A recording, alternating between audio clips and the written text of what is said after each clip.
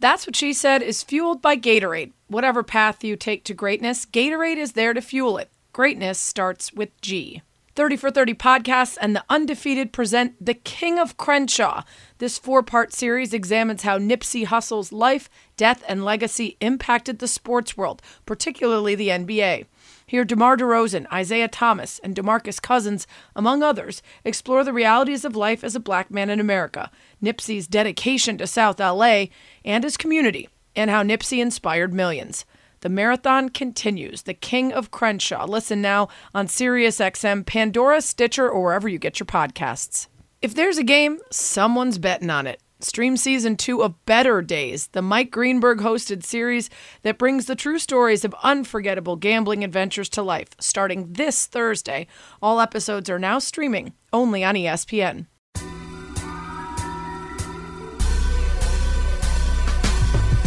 Welcome to That's What She Said with Sarah Spain, a podcast about, well, whatever the hell I want.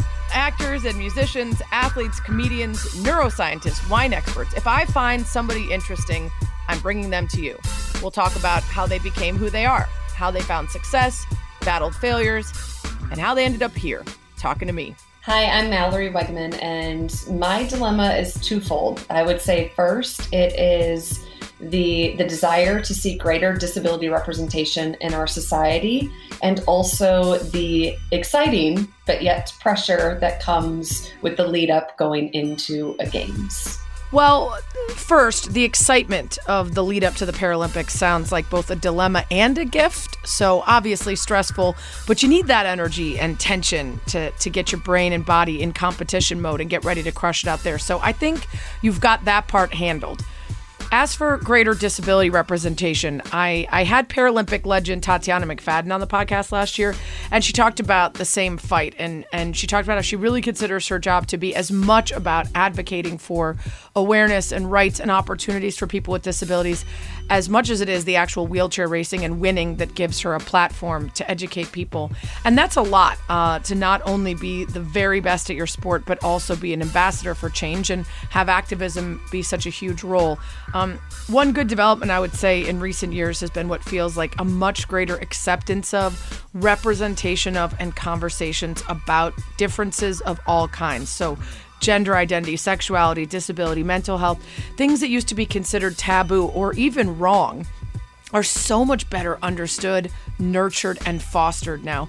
So I don't have the answer to your dilemma about how to, in the everyday, make the great strides necessary for disability representation. But I can say that people like you and Tatiana and Addie Barkin and all sorts of young disabled folks on TikTok, a couple that I've heard about, Britt at My Elastic Heart, or Jem Hubbard at Wheels No Heels, that are making videos about their lives. You all are doing the most important thing, which is bringing awareness, specificity, putting a face to it, and compassion to the issues while you're pushing for change. And I think that that's so important, and we're only going to see more of that, and it's going to extend to major policy changes and beyond. So keep at it. That's What She Said. So I know we're all still celebrating superstars of the Tokyo Olympics and watching as they rake in the endorsements and do the talk show circuit and have parades in their hometowns with excited fans. All that celebration of their accomplishments in Tokyo is so fun to watch still. But the games are not over, because today, August 24th, if you're listening on the day this podcast was released, the Paralympics are getting underway in Tokyo. There's going to be over 4,400 athletes from about 160 different countries and territories. 22 events, different categories in each of the events based on the athlete's particular impairment. So those fall broadly into 3 categories: physical, vision, or intellectual. And there are so many people to root for. There are so many great stories to follow. Just one example, you might remember Melissa Stockwell, who was on this podcast with me as part of the ESPNW Summit this spring. Her story got even more difficult, complicated. She had a bike crash just a few months ago training for Tokyo, had 2 fractured vertebrae, some other injuries, but she is well enough to be out in Tokyo, hoping to better that bronze finish in the triathlon at Rio in 2016. And she will be the Team USA ceremonial flag bearer as well. So keep an eye out for Melissa. And one of her Team USA teammates, Mallory Wegman, is this week's podcast guest. Mallory is a 3-time Paralympic swimmer, author of the new book, Limitless, released in March. She's an ESPY winner and a many times over world champion. Medaled at the London Paralympic Games in 2012. Came back from a serious injury to compete in Rio in 2016. She's held 34 American records, 15 world records, and now is getting ready for the Paralympics in Tokyo. Her first race will be day 3 of this event. She plans to do 6 events in the games. And we talked about the medical incident that caused her paralysis, how she sort of rediscovered swimming after the incident, fell in love with it all over again. That injury I mentioned that nearly ended her career that she fought back from to keep competing. Her new book, the work she's doing outside the pool, lots of stuff. She is such a badass, and I know you guys are going to love this conversation. That's what she said. Super excited to talk to Mallory today. You guys are used to me having incredibly impressive people on this podcast, but as you heard in the bio there, just unbelievable accomplishments. And I often find, Mallory, that people who have had some great adversity or challenge in their lives come through with a perspective that many others are not blessed with. And it feels as though from reading about you and looking into your book and a lot of the work that you do, you're similar. And I can't wait to get into how your perspective has been shaped by your life. But I want to go way back to Eagan, Minnesota, where you grew up. What kind of kid were you? Oh, goodness. Growing up, I was extremely chatty, but also a little shy. It depended on the environment that I was in. And when I was in the comfort of kind of my safety net, if you will, around friends and family, my family always jokes I was always the last one at the dinner table because it took so long to finish a meal because I just kept talking. But I had a great childhood. I have really fond memories. I'm the baby of 3 girls. I had 2 older sisters that I looked up to, and we have memories of piano lessons together and swimming club swim meets together and going on family vacations, camping through, the Canadian Rockies and road trips. And I loved childhood. I feel like I'm fortunate to have those fond memories. And you were into sports from a young age, especially swimming. Did you do other sports or was it always focused on swimming? I have memories of playing soccer back when I feel like everybody gets thrown into soccer, except for the fact that I was definitely the kid that just sat and picked dandelions. I don't know if I ever actually played soccer. I probably chatted. I was definitely in it for the orange slices at the end of a game and the juice boxes. But no, I got into the sport of swimming when I was 7 years old. And that was kind of just the path I took. I fell in love with it. And it's very much a year-round sport if you want it to be. And so I kind of kept down that track. Not just year-round, but all day. Actually, both of my prom dates were swimmers. I don't know why. I think it's just they tend to be tall. They tend to be tall, and I'm quite tall. So I think we gravitated toward each other. But the early mornings, after school, the chlorine hair, they both had bad hair for prom or, swimmer's hair. So, I mean, that's a lifestyle that you learn. Even at 7, maybe not so much at 7, but what were your events in high school and did you have aspirations of college and Olympics and beyond? So in high school, my individual events were the 100 backstroke and the 200 IM. And I always was the swimmer that maybe wasn't the most talented on the team. I swam varsity all 4 years, but I never made it to state. But I worked really hard and I had an extreme passion for the sport. I was fortunate to be named as captain my senior year by my teammates and had a lot of fun doing that and kind of leading our team. But I never thought that swimming would continue for me, purely because I wanted to go to a major university. I was wanting to go into journalism. So I was looking at various J schools across the country, and I wasn't a D1 track swimmer. And so I kind of figured after high school, I was going to hang up my suit and it would be a part of my life in different ways at different stages, but not competitively. And so when I was paralyzed and I found my way back into the water and ultimately started this journey 13 years ago, it was definitely unexpected in many ways. A, the paralysis, but also B, the turning to swimming at 18, 19 years old. And now being here at 32 and still doing it, and 2 games later on my way to my 3rd. It's incredible, and I love the fact that you had also family that helped you find that pool again. Let's go back to the paralysis. So you're 18 years old. You had already gotten a few epidurals for back pain, and it was the third and final that went wrong. What is the cause, or what was the need for the epidurals in the first place, and what was there any expectation that this would be anything other than just routine epidural shots? Going in for my injections, I was receiving them because I had back pain following shingles. I, for whatever reason, got this weird luck of the draw and had shingles my senior year of high school, and it didn't fully go away. I was left with some pretty intense residual nerve pain. And so we started doing epidural injections to help with that residual pain. And I went in on January 21st, 2008 for what was to be my third and final injection in this series I was doing.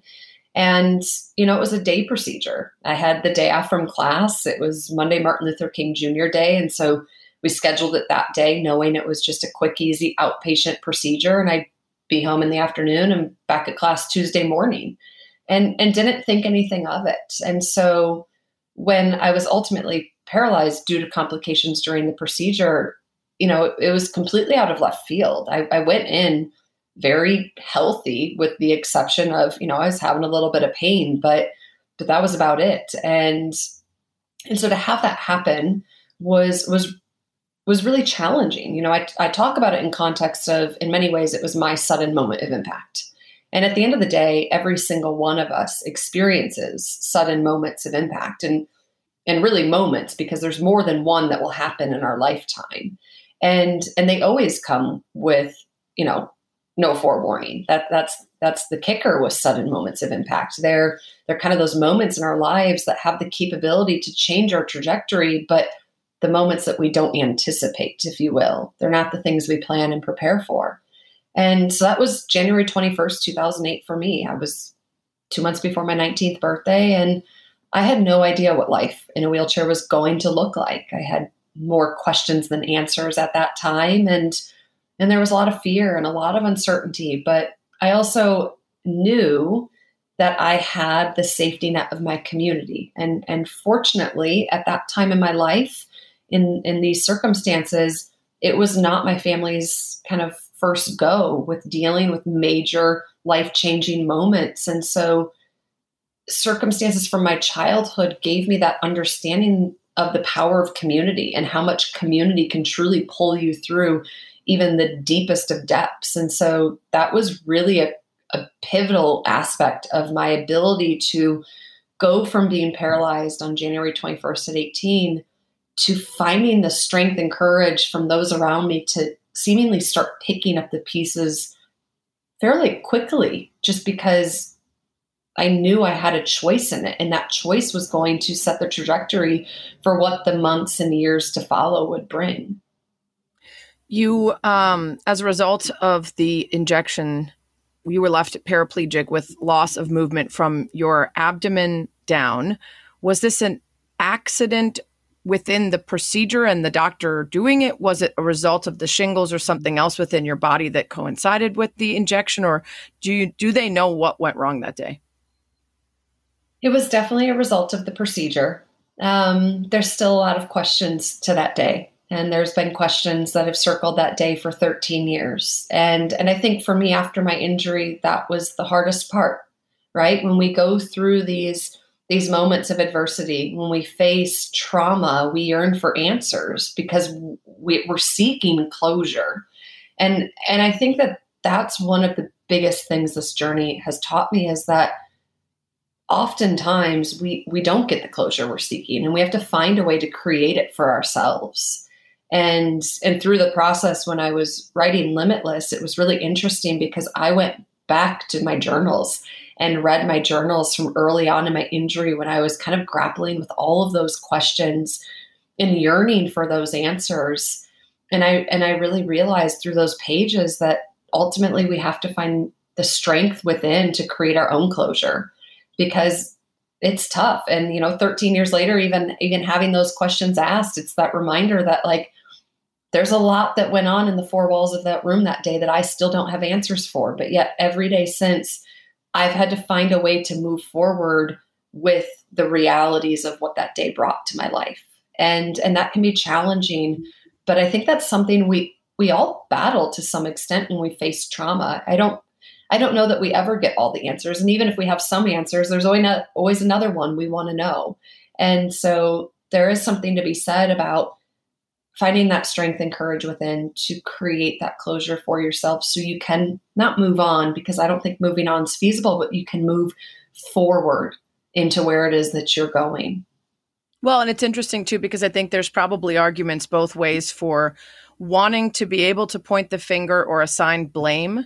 And if somebody is at fault, then you can move on. Whereas some people would argue that if nobody's at fault, if it was impreventable, then that actually feels better than, right? And you could argue both sides of it. So I'd imagine those conversations took up a lot of your mind as you're trying to grapple with this new reality. And how much of this do I need to fix or come to terms with? And how much do I need to just say, this is what I'm getting from that day, and I can choose to move forward or not. And that's obviously such a personal thing, but also probably something you deal with your family. And you mentioned that your family had already been through some things that perhaps prepared them for this sudden change, this moment of impact. Can you talk about those, or maybe even just loosely why you think that they were able to help you so quickly say, okay, now what's next? What do we do with this reality? Yeah. So growing up, I'm one of three girls, and my oldest sister went through some pretty severe health complications herself. And with that came some, life and death circumstances that we battled as a family, and navigating through that and being able to be on the fortunate end of still, having her with us. And now all these years later, she's healthy and thriving. But at that time, as a high schooler, and for me, when she was in her early 20s, she was not. She was literally fighting for her life, and that was a really hard time for my family. And I think that gave us perspective of realizing, like, we had been in the shoes of getting the phone call. I had been in the shoes of going into a hospital room and being prepared to say my goodbyes, and being fortunate to basically have our prayers answered and have her still with us months later. And so understanding quite literally that idea that it can always be worse. Mm-hmm. I think it wasn't to minimize my paralysis, but it was just that understanding that while I was laying in the hospital and we were having these conversations, we weren't having conversations of if I was going to live or not. We were having conversations of if I would walk again, and what would life look like, and all of those. And those were really large conversations that carried a lot of weight. But at the end of the day, I was alive, and I had experienced going through that as a loved one with somebody, as we helped rally around and give her strength to fight. And I think through that journey we went through as a family, I watched as my parents led us with an abundance of courage and faith and grace. And I watched as my sister and I came together as we supported our other sister. And I watched as our community, our swim community, our church community, my parents' coworkers, like how everybody banded together and created this net, if you will. And it kept us safe during a really challenging time. And so I had seen that play out. My family had seen that play out. And so we knew that, well, there were a lot of questions, and well, we didn't have answers, and well, it was scary, and it was all these things. We had the power of perspective to understand the strength in numbers and the strength that we had that was surrounding us. And we had gotten through it once before. We knew we would get through it again. Yeah, that perspective is so huge. And how do you acknowledge the trauma of what you're going through, and then also choose gratitude and perspective to move forward with what you have? So 3 months after this, which still feels like such a tender time, your older sister found an article about a local Paralympic swimming trial at the University of Minnesota, and your family decides, let's go check it out. Let's go watch. And was it immediate that you thought to yourself, okay, I want back in on swimming and this is how I'm going to do it? Or did it take some time? It was It was pretty immediate. It was interesting because that day, I remember it was a Saturday. It was the first Saturday in April of 2008. And I had only been home from the hospital just about a month at that time. And I was still learning how to maneuver in a wheelchair and how to kind of be independent in daily tasks. And it was snowing. And I remember my oldest sister was home and she was reading the paper and she saw the trials for the Beijing Paralympic Games were being hosted at the University of Minnesota. And so at that point, we knew nothing about the Paralympic movement. So we went online and started looking and researching and learned all about it. And they kind of decided we should go that night. But I was admittedly fighting against it. I really wasn't up to getting ready, navigating through campus, getting through the snow. And everywhere I went, I still had memories of going there when I could walk. And it was like I just wasn't ready to face all of that. And so we finally decided Kristen and I would go together. My parents stayed home. And we went that night. And I just remember the comfort I felt when I got to the doors of the aquatic center and I smelt the chlorine for the first time.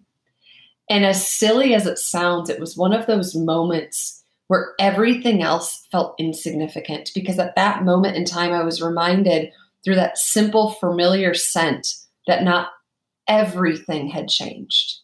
And the chlorine smelt the same way the chlorine smelt when it was in our laundry room as our suits were hanging to dry for the next day's practice, and when we would fill in for swim meets and go to training, and there was comfort in that. And so when we got in, I leaned over the railing and I kind of was hesitant at first. I was a few feet away from the railing in the stands. And then once I kind of got a peek to the pool deck, I like rushed to the railing and leaned over really eagerly. And as I did that, I looked to a pool deck where I saw people that I saw myself in for the first time. And there was power in that, and power in seeing a path forward to a life that didn't need to be rooted around my January 21st, 2008 being the root of pity for everything to follow. And I loved seeing individuals being celebrated for the very thing that everybody had wished away in my life for the past 2.5 months, including myself.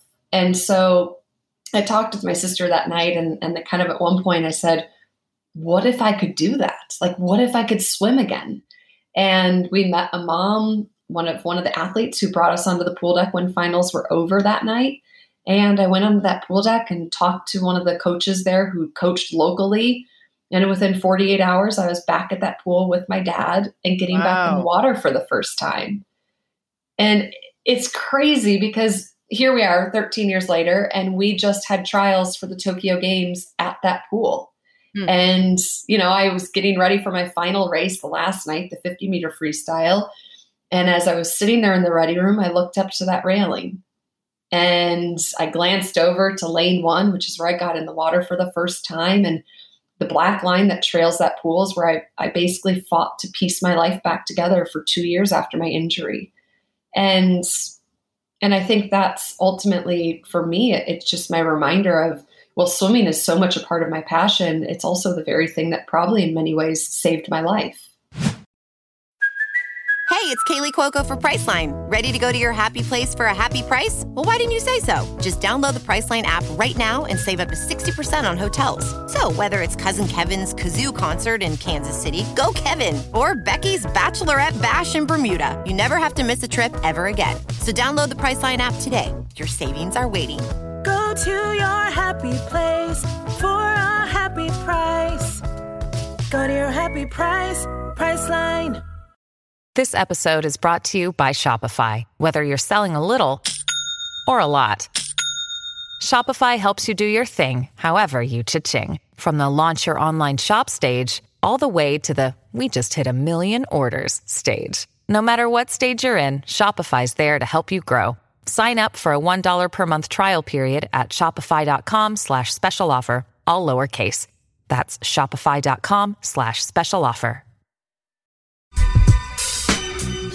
To have that thing that mattered so much to you before the injury and for it to still be there in a slightly different way, but in a meaningful, competitive way, and to be surrounded by other people that were choosing something that to your point, celebrated your difference instead of pitying it is so huge. And as an athlete myself, I know how much pride comes with achievement and hard work and besting people, being competitive and putting it all out there. And to feel like you may have lost that because of the injury is more than just about the actual competition itself, but about how people see you. And when you say the word pity, that makes it feel like that's very important to you to not have people see you that way. It is. I think it's a lot of this journey. It's been really interesting, whether it's through what I'm doing as an athlete on the field of play, whether it's through what I've done with Limitless as an author and being, having that pride and seeing the image in full of myself on the cover, which is about something so much bigger than me being on the cover of a book, but about creating a path forward visually for other individuals to see themselves being celebrated. Through my career as a speaker to what my husband and I are doing with our production studio. And I think that all of those things feed to the same thing, and kind of what I hit on at the beginning of this dilemma, if you will, in really wanting to do my part to make sure that our next generation doesn't have to ask, what about me? Because that was the first question I had when I came into society after my injury. I felt like every single place I looked, I didn't see individuals with disabilities being celebrated. I didn't look to the TV and see it in our media. I didn't see it in television programming or entertainment or really anywhere. And that was really hard. And that created this struggle with me in finding my identity of what was possible, because everywhere I went, it felt as if, people were sending well wishes that I would, quote unquote, heal. And it's like, but society's version of healing for me after my paralysis was that I would get up and physically walk again like nothing ever happened. And I think it's important to realize that healing comes in so many shapes and forms. And for me, I did heal after my paralysis. I healed emotionally and spiritually and mentally. And I am a fuller version of myself today than I've ever been in my life. And yes, I'm still paralyzed, but that doesn't make me broken.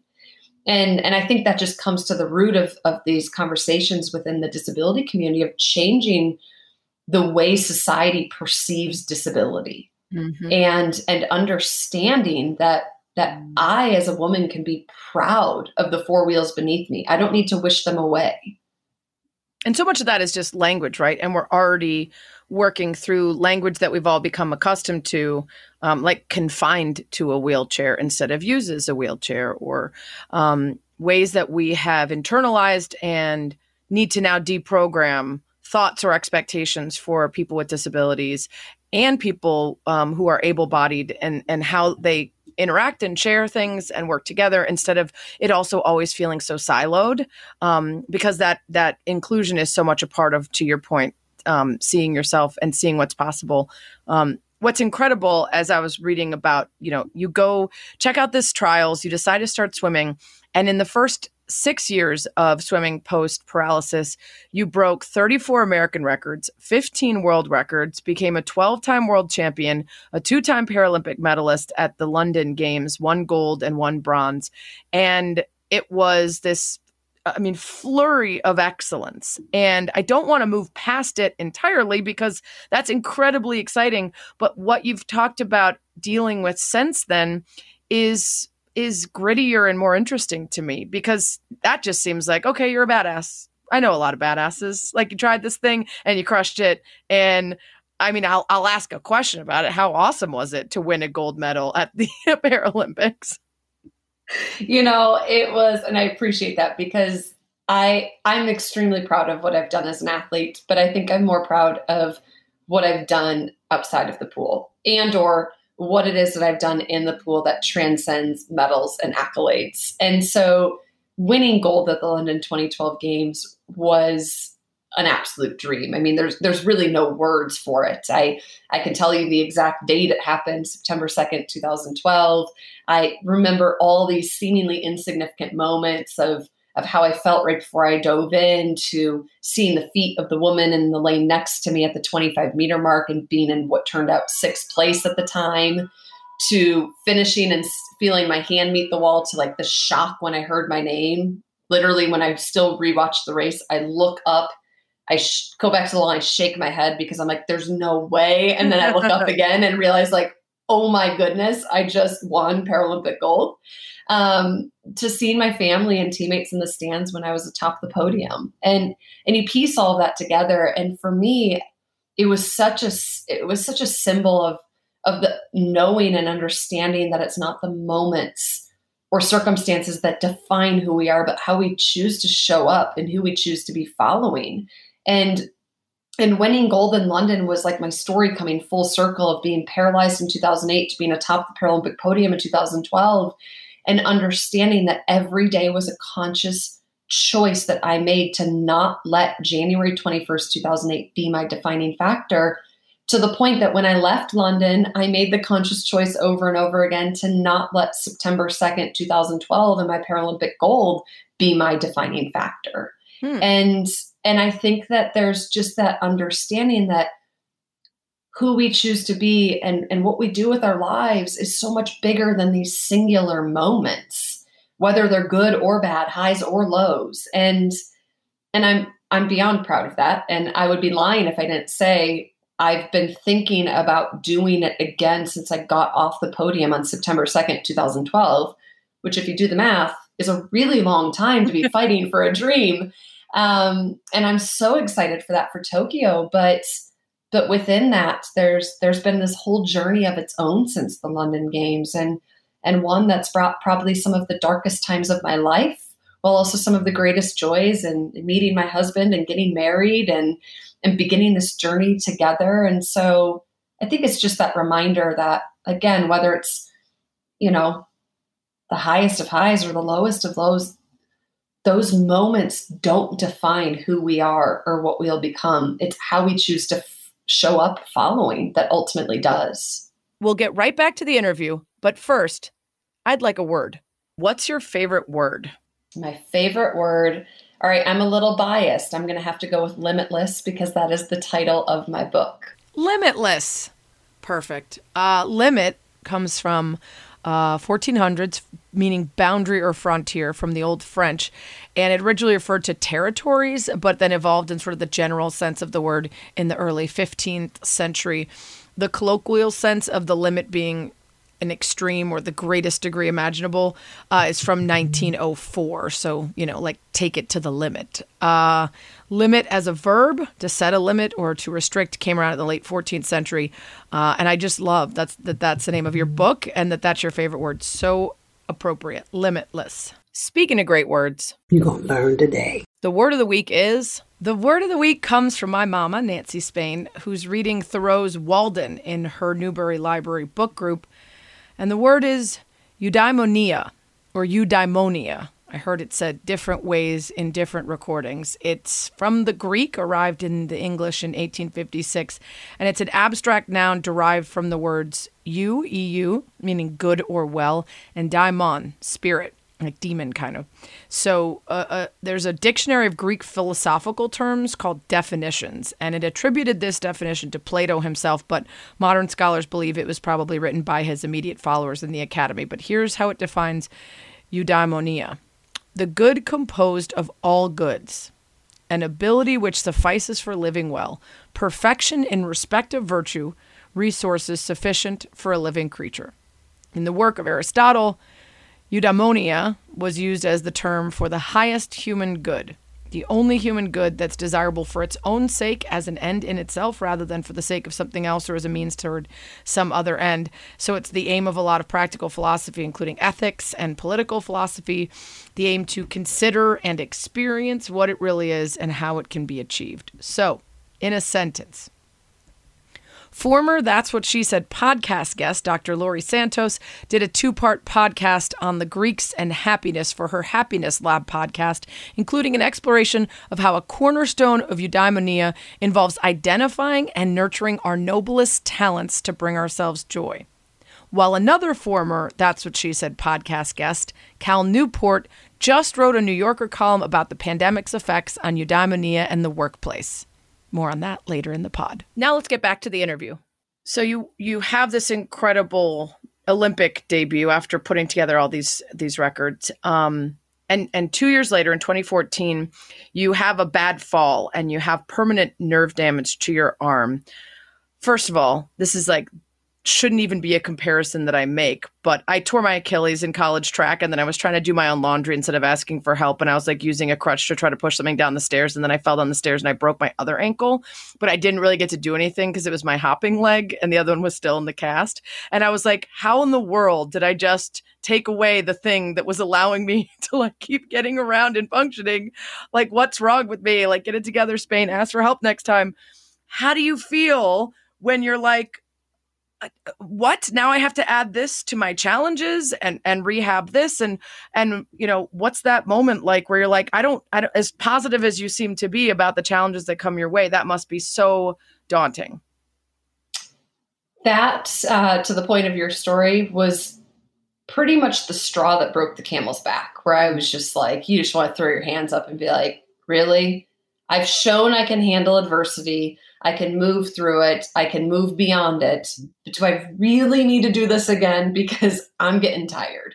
And it was, I'll be honest, I had my moments of my pity party that time around. I would say following my arm injury, I struggled more than following my paralysis because I had fought with everything I had to get to that point. I had lived on my own, become independent, traveled the country, traveled the world. Like, I had basically proven that like my wheelchair was a vehicle that helped aid me in everything that I wanted to do, not confine me. And so when this happened, it was really tough because in order to do all of those things, I relied on the strength of two strong arms. And when the fall initially happened in the early months, I really couldn't do anything. I was back to not driving because my car was adapted with hand controls, but I needed to steer with one arm and accelerate and brake with the other. And I didn't have the mobility to steer with my left arm because I didn't have the strength. And redoing those things, it's not a small feat, right? And so, you know, I couldn't drive. I couldn't get dressed independently. I couldn't wheel my wheelchair. Like, everything came crashing down with it. And that was really difficult on my psyche. Admittedly, I remember May of 2014, it was towards like the third week of the month. I was sitting in my parents' driveway with my now husband, then boyfriend. And I said to him, I think it's time we have a serious conversation about retirement. And he knew how badly I wanted to continue my career. And he said, please just let me make a phone call before you start setting your mind on that. And he called my high school swim coach, Steve Van Dyne. He coached at Egan High School in the Twin Cities in Minnesota for years. He coached my two older sisters through high school swimming as well. And we had stayed in touch, but he hadn't coached me since I graduated. And he asked him, he said, you know, are you willing to help Mal rehab through this injury? We're kind of desperate right now. She's talking about retirement. And Steve said, let's do it. Let's meet at the pool and let's give it a go. And when I showed up, I could hardly make it through a length. I mean, we were swimming maybe 30 minutes, taking 2-minute breaks at the wall, and maybe 2-3 days a week. I could hardly move. And we finally decided that we collectively as a group were going to buy into this. And if we showed up every single day and gave it our all, regardless of what the outcome was at trials in 2016, we could at least rest on that. And that journey probably taught me more than any other stage in my career. And it wasn't easy. It was excruciating on days and fighting against at that time my body as we realized that it wasn't going to return back to what it once was. And I was dealing with now permanent nerve damage that cost me function that I really relied on. It was really difficult to see that stark contrast from being literally at the top of my career to now being torn down to the bottom and what it meant for my life. But we ultimately made it to Rio. And I think that journey allowed me to realize that, you know, just as it's important to rise humbly, and that was something I had to learn going into 2012 as I quickly kind of made my way onto the scene of Paralympic swimming, it's equally as important, if not more important, to fall gracefully. And I had to figure out how to fall gracefully and show up knowing there's no chance of winning much of anything, but choosing that what it represented by showing up to the fight day in and day out was bigger than any accolade could be. It's so powerful. Yeah, the idea that the qualification that you needed to get to hit Rio, even if there weren't any medals waiting for you, was an achievement equally, if not more, impressive and meaningful to you, and full of lessons than the relatively easier path of getting to gold the first time. So you get married in 2016, and I saw beautiful pictures on your website of you're walking down the aisle. There were pretty serious leg braces under that dress to help you and some friends to help, but walking down the aisle and having this incredible life-changing moment, and you're back on track, right? You're getting married. Now you're ready. You've qualified again. What happens in 2017? Because now there's more surgeries and more issues to deal with as you want to keep swimming. Yeah. So we unfortunately realized about a month going into Rio that my arm injury was progressing. And there wasn't really any time to do anything about it. So we just kind of crossed our fingers and held on tight and hoped that all would stay as was and get me through Rio. And unfortunately, my first race in Rio was the 400 meter freestyle. And at about the 150, 200 meter mark, kind of right there in that halfway point, my arm started to go numb. And I started losing control of my arm and was able to finish the race. But it was a tinge of blue, and it was cold when I got out. We realized I wasn't really circulating blood, and I was having some pretty significant issues. And so all through the Rio Games, that was our fight. Every time I chose to race, and I had the 100 fly the next day, and I was swimming 7 events. I mean, it was just a daily grind to try to get my body to hold out. And we were able to, but we came home knowing that there was going to be some significant conversations after our wedding. So I trained in the fall to be able to walk down the aisle, which was amazing. But it was, we knew that we were going to be going into 2017 into some hard decisions. Was the arm injury something that could happen to anyone, or was the difficulty in recovering and the progressive nature of it related at all to your paralysis? It's definitely something that could have happened to anyone. It's one of those injuries that's just like a really crummy luck of the draw of basically the perfect storm, if you will, right? Falling at the right angle with the right amount of, force and weight. And unfortunately, because I'm paralyzed, I don't have the muscles in my legs that are going to help brace me from falling. And so when I fall, it's like dunk tank style. Your body has no chance to kind of go into protective mode. You just fall. So you fall at a pretty hard force. And unfortunately, it was the arm that caught me. And kind of that perfect storm of the way in which I landed and the weight that came down on it. And so after we got married, we canceled our honeymoon and we decided we got to just figure this out. And in 2017, I had 2 pretty major surgeries. So I was out of the pool from a competition perspective from the Rio Games through September of 2018 for a full 2 years. Whoa. And what were you saying, the R word again, the retirement word again? Oh no, this time it was not like this time. I proved that I could do it the first time. Like I was laying in the hospital bed. I mean, I was in Mayo after one of my surgeries for 2 weeks, and every day I would just visualize the water. It was like, if I can't touch it, I'm going to just visualize it. And it was my place to escape to. And I think there was a piece of me where I found going into Rio, the power that love has to persevere, right? And my love for the sport is really what pulled me through that. And now I had my husband by my side. We were married. We still had this remarkable community. My coach was through that with me through all of it. He was 100% bought in. So was his family. And so it was one of those things where it was like, let's see what's left in the tank. We proved we can do this fight once. Let's do it again. And fortunately we did, because now we're sitting here. I'm getting ready for 6 events. I'm ranked first in the world in 3 of my 6. I'm top. Bionic arm. Like we're just going. The surgeries worked. I read something on the website about classification. Has that been the same for you throughout your career, or does it change if there is a significant injury or surgery?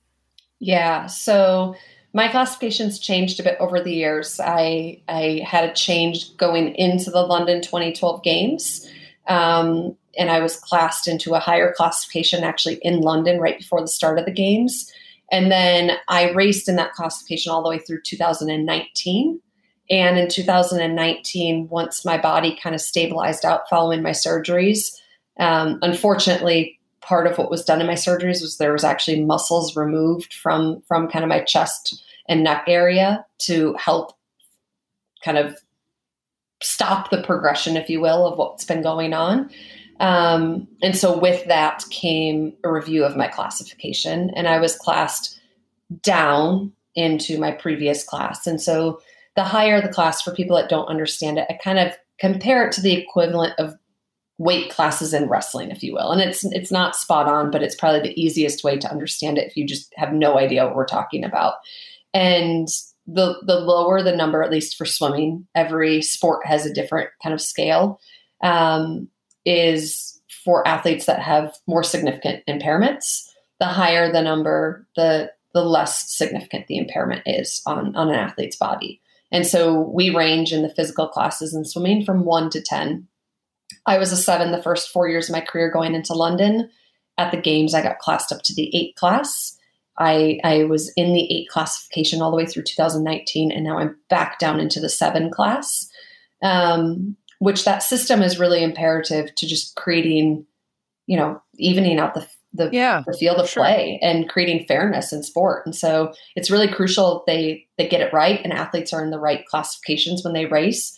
Otherwise, you're kind of, you're in a really tough spot. So I feel really fortunate that process has continued to advance over the years, and they've really put a lot of effort into continuing to improve it. And so I'm excited now going into Tokyo to be kind of, my arm definitely didn't just magically heal. It is what it is, but I think my body has shown the power of just being adaptable. And it's remarkable that even with operating with less function in my left arm, I'm still probably stronger than I've ever been because different muscles are starting to recruit differently, and we're finding ways to work around it and constantly pivoting, which is, to me, the exciting part of just constantly being a learner and choosing to learn in your respective craft.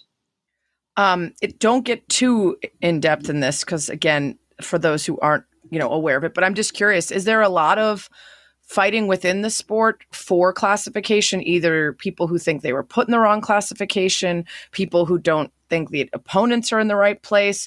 Is that prevalent there? Because I would imagine that, like any other sport, competition drives a lot of people to be looking for an edge or trying to figure out if someone else is getting an unfair edge.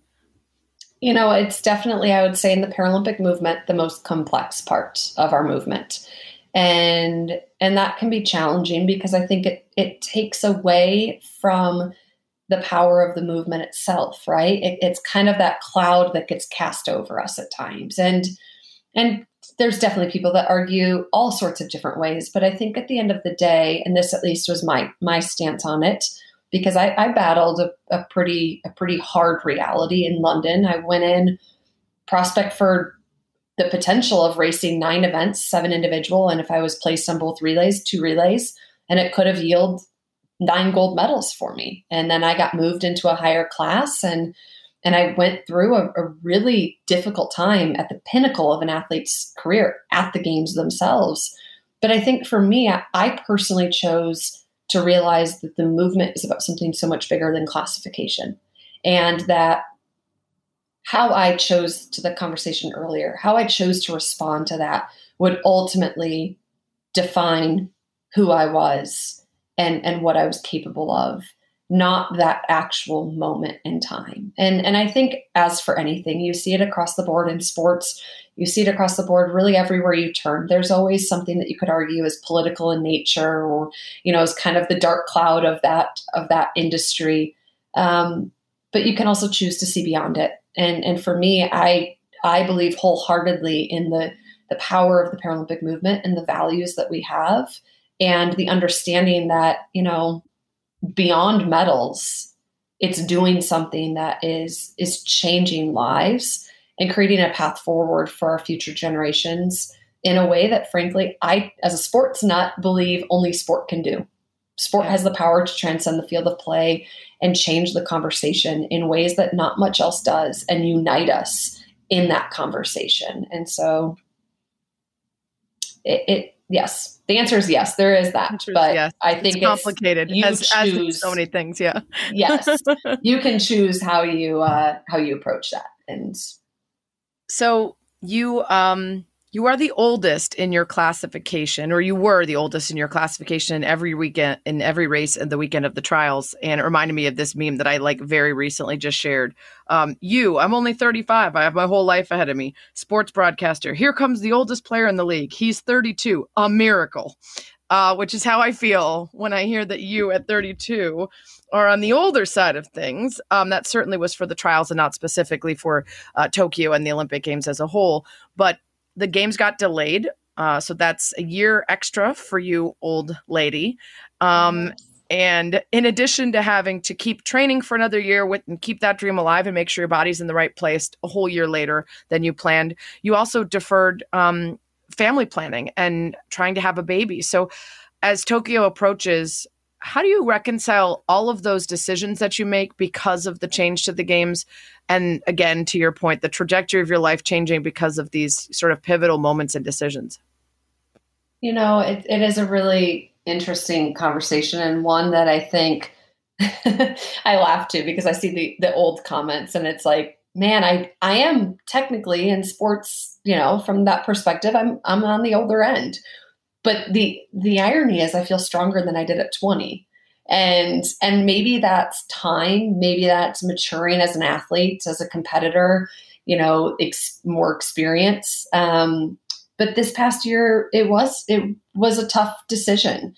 But at the same time, my husband and I have been bought into this journey together from day one. And we really set our sights on Tokyo after Rio. And we made that choice together, and we knew that I wanted to continue my career, and he is as supportive as they come in that decision. And when the games were postponed, there was that moment of heartbreak of just, March of 2020, I was at this point where I was so ready to be a mother and begin that journey with my husband. And so I was at that stage where I'm like, oh my gosh, we're 6-7 months from getting to that big, exciting chapter that we've been dreaming of since our wedding. And so when the games were postponed, that was really tough, admittedly. It was a struggle, but I also knew how much we had put into Tokyo.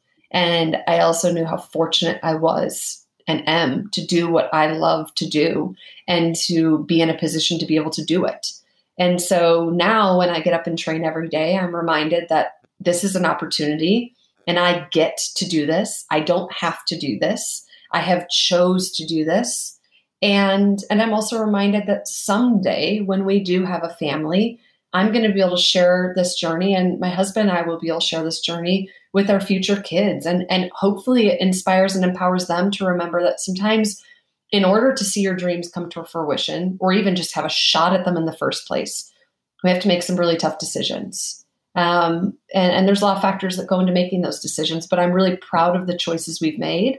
And I'm excited for after Tokyo because I'm really excited to start a family, but I'm also not done with my career after Tokyo. So I was going to say, but you also only have 3 years until the next Olympics. So it's faster to get to the next one. And then you'll be real old, and we'll all be so inspired that you can, get yourself to the pool. We're kind of running out of time, but I have a couple quick ones. First, I want to know, how'd you meet your husband? So I met my husband through work. He was actually my brand manager, and the story goes, we became close friends, fell in love, got engaged, and now we own the business together. And, okay. American dream, just take over as bosses. Okay. That's the very short answer to the love story, but it's really fun. We get to do what we love side by side. We're doing majority of our work is in the Paralympic movement and the disability community, and we're using our respective crafts to do our part to be a part of that change. And it's extra special because it's where we met each other and fell in love. Yeah, I was going to ask how he's able to be so involved in your career and must have, some nice bosses, but turns out you're the boss. And so happy We're the to have bosses together. bosses together. You get to let each other off the hook when you need to make some time to go to Tokyo or the Olympics or whatever. Yeah. I imagine also, and again, we're running out of time, but I have so many questions for you. Paralympics must have some pretty complicated rules because I know the Olympics, there's so much conversation about whether or not you can bring family, caregivers, etc. And with the Paralympics, people probably a lot of people would need very specific caregivers or support systems that wouldn't be addressed by the Olympic rules. It's pretty complicated, I would imagine, with COVID. It is. We have remarkable support through our team staff. So in a traditional games without COVID, while my husband would be there as a spectator, I would really have no access to him. So we're pretty self-reliant on just being independent on our own, but then the team staff that surrounds us in the village. So the challenge here is pretty similar to that of the Olympics, where family's not able to come, which means my husband won't be there. My coach is normally there as a spectator. He's not typically a part of our Team USA coaching staff. So most personal coaches aren't. So he's there usually as a spectator with my parents and husband and family. They all won't be there, which is the same, in the Olympic space, which is tough. But at the same time, as tough as it is, we're all reminded that we are extremely fortunate that these games are in fact happening and that we're at a point where we can have them. Okay, last question. Limitless. I wanted to talk more about the book, but now we'll just have to have everybody buy it instead of hearing about it from you. But I had Melissa Stockwell on the podcast before, who is a Paralympic triathlete, and her book had just incredible lessons and many similar to you about, we can't necessarily affect what happens to us, but we get to make all the choices about how we react to what happens to us. Mm-hmm. And I wonder I'm sure there are so many messages from the book and you've crystallized so many of them. And I could tell in the way you speak about the injury and everything else, how much you've really thought about and processed this probably in the writing of the book. But is there one big takeaway for people that after they put that book down and they're done reading, you want them to take with them every day into their lives? The biggest part for me with Limitless is when I started writing it, I really anchored myself in why. Why was I writing the book? It wasn't just about telling my story and putting it on paper in a way that people could read through. I wanted to share my story and the lessons I learned through in a way that could empower others to honor their journey. And I think at the end of the day, that's the root of it, right? Limitless isn't a fluff statement. It's a way of being. It's a way of understanding that we all carry circumstances, but we are more. And when we can take space to honor our journey and create a space to be able to reflect and celebrate our survival, while also not allowing our past circumstances and experiences to tether us to our past and allow us to kind of cut anchor and lean into our future, that's when we become limitless. And that at the end of it is really what I hope people pull from it is, yes, these conversations of facing your fears and creating your own closure and the power of forgiveness, but also just a space where as you read through, sure, there's great stories of experiences I've had, but more than that, my hope is that it empowers others to honor their journey so they can lean into their still unwritten futures and find their limitless potential within. I love that. Before I let you go, you have to do the one thing that everybody does and nobody expects. It's the Spanish Inquisition. It's 10 questions. It's a speed round. Number one, your current careers, because you have many, are canceled. What job do you do instead?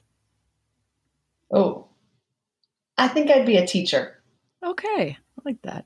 What subject? I don't know. I don't know if I have one I'm so passionate about. I think maybe like an elementary school teacher. Nice. Okay. Number two, what's the most scared you've ever been?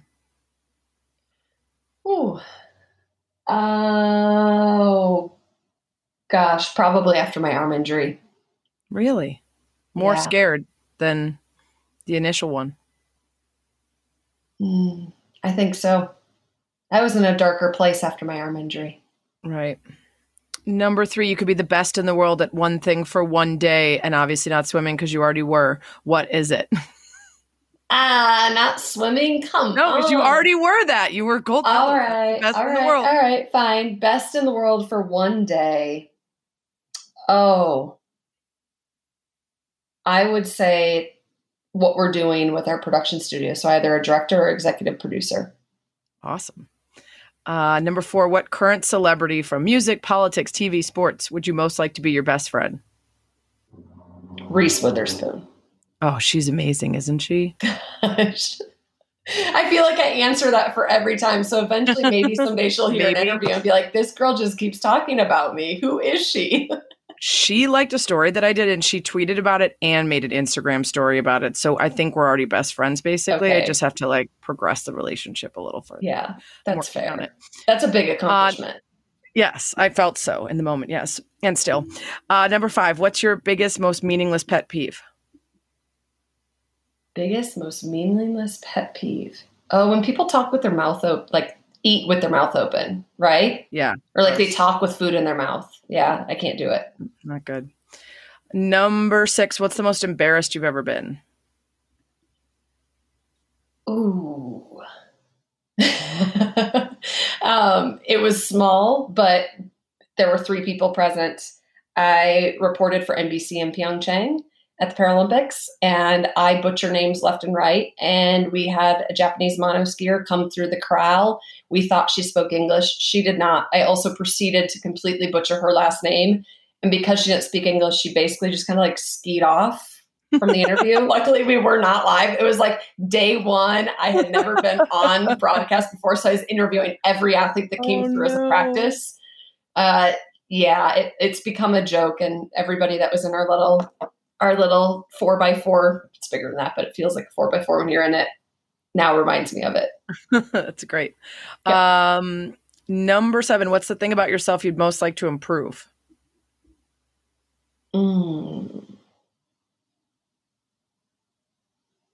Being on time.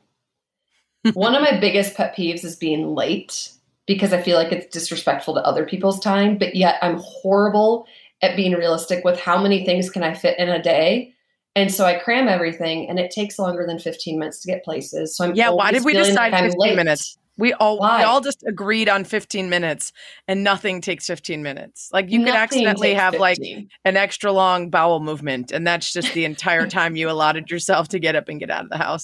Like I don't need to be so specific as if that often happens to me, but it does. I'm like, I was going to be on time, but I didn't account for this morning. That's a literally oh crap moment. Yeah, it really is. Number 8, any musician or band alive or dead can play your next party. Who is it? Oh, I'm going to say Dave Matthews, because my husband loves Dave Matthews. Look at how nice you are. That would be awesome too. And he's good, it would be either amazing by himself or the whole band. He would crush it. I'm actually going to see him in like 1 month to the day. Very excited. Exciting live events. I know. They do exist. Back. Number 9, what would you consider your biggest failure? Ooh, but the kicker is I don't believe in failures. Mm-hmm. That's why it's such a hard question. I think we fail, but I don't believe in failures. But if I have to believe in failing, I would say getting 11th at the Rio 2016 games in prelims and not making it to top 8, going to finals in my gold medal event from London. That was heartbreak central, but I'm stronger. But you learned from it. Exactly. That's why it's not a failure. It's only a failure if we don't learn from it. Yes. Number 10, what 3 individual words would you most hope that people would use to describe you?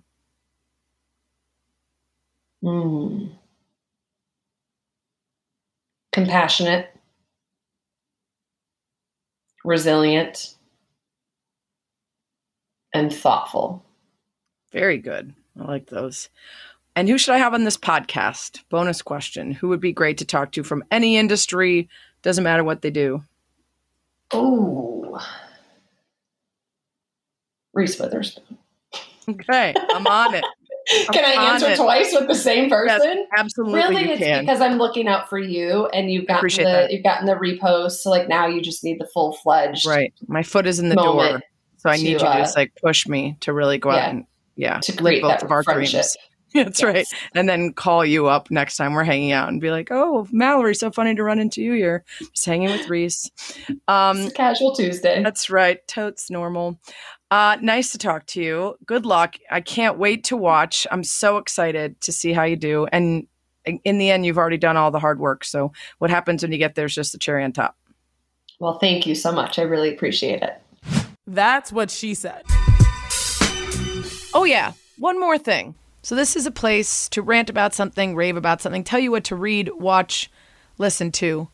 And this week, it's that New Yorker column that I referenced earlier in the podcast by Cal Newport.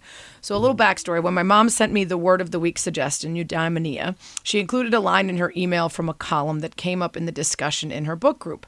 And the line was, quote, "The quantitative nature of Thoreau's deconstruction of eudaimonia was radical and deserves more attention." So I Googled it. And I discovered that the column was by former guest Cal Newport, who I spoke to on this podcast about his book, Digital Minimalism. If you remember, we talked about how social media companies have sort of hacked our brains to get us to continually use their products, and how the workforce in America struggles with focus because of our relationship with our phones being like companions almost. So not surprisingly, he's interested in writing about Americans' focus and ambition in the workplace changing because of the pandemic. So in the column, it's called "Why Are So Many Knowledge Workers Quitting?" He looks at the trend of workers, particularly knowledge workers, leaving their jobs, and how it reminded him of his studies of Thoreau back in the day, the act of sort of stripping life down to only what's necessary or useful to happiness. It's really fascinating column. Here's a little bit of it. In early June, the Labor Department released a report that revealed a record 4 million Americans had quit their jobs in April alone, part of a phenomenon that news outlets called the Great Resignation. The Great Resignation is complicated. It affects different groups of workers in many different ways, and its explanations are myriad. Intertwined in this complexity, however, is the thread that unifies Stolberg, someone from earlier in the column, and the unexpected departure of employees from the mainly small to mid-sized knowledge work companies whose executives he coaches. These people are generally well-educated workers who are leaving their jobs not because the pandemic created obstacles to their employment, but at least in part because it nudged them to rethink the role of work in their lives altogether. Many are embracing career downsizing, voluntarily reducing their work hours to emphasize other aspects of life. Later in the column, he writes, Thoreau's goal was to calculate the specific cost of eliminating deprivation from his life. He wanted to establish a hard accounting of how much money was required at a minimum to achieve reasonable shelter, warmth, and food. This was the cost of survival. Work beyond this point was voluntary. Still later in the column, here's that line. The quantitative nature of Thoreau's deconstruction of eudaimonia was radical and deserves more attention. In our current moment, we should remember in particular the role of disruption in this intellectual journey. It's hard to account for the cost of voluntary work if you're tangled in a cultural context where everyone is getting and spending. Thoreau needed to retreat to a deliberate existence in which the voluntary was rendered obviously voluntary. Only then could he obtain the distance necessary to accurately account for those extra efforts. So basically, by putting himself in a tiny shack where nice blinds, fancy rugs, etc. were obviously voluntary, instead of trying to make those choices within the construct of a society where the buying and selling and having of things is constant and surrounds you at every moment, he needed to do that in order to try to figure out what was truly optional and what was truly necessary. Anyway, it's a really fascinating read about how the pandemic sort of shifted the thinking and ambitions of many people. We'll see for how long. We'll see if it sticks around or if people will find themselves going back to the places they were pre-pandemic years from now when things have changed. But it's a good read. Again, Cal Newport for The New Yorker. It's called Why Are So Many Knowledge Workers Quitting?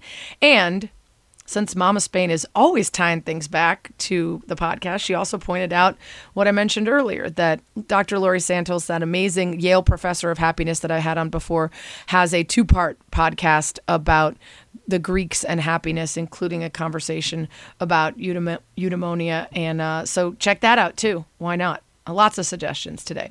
You can always tweet me at Sarah Spain if you've got guest suggestions, questions, or more. And you should always go to the iTunes or podcast app. Subscribe, rate, review, please. It really helps. Give me 5 stars. Leave me a nice review. Thanks as always for lasting about an hour with me.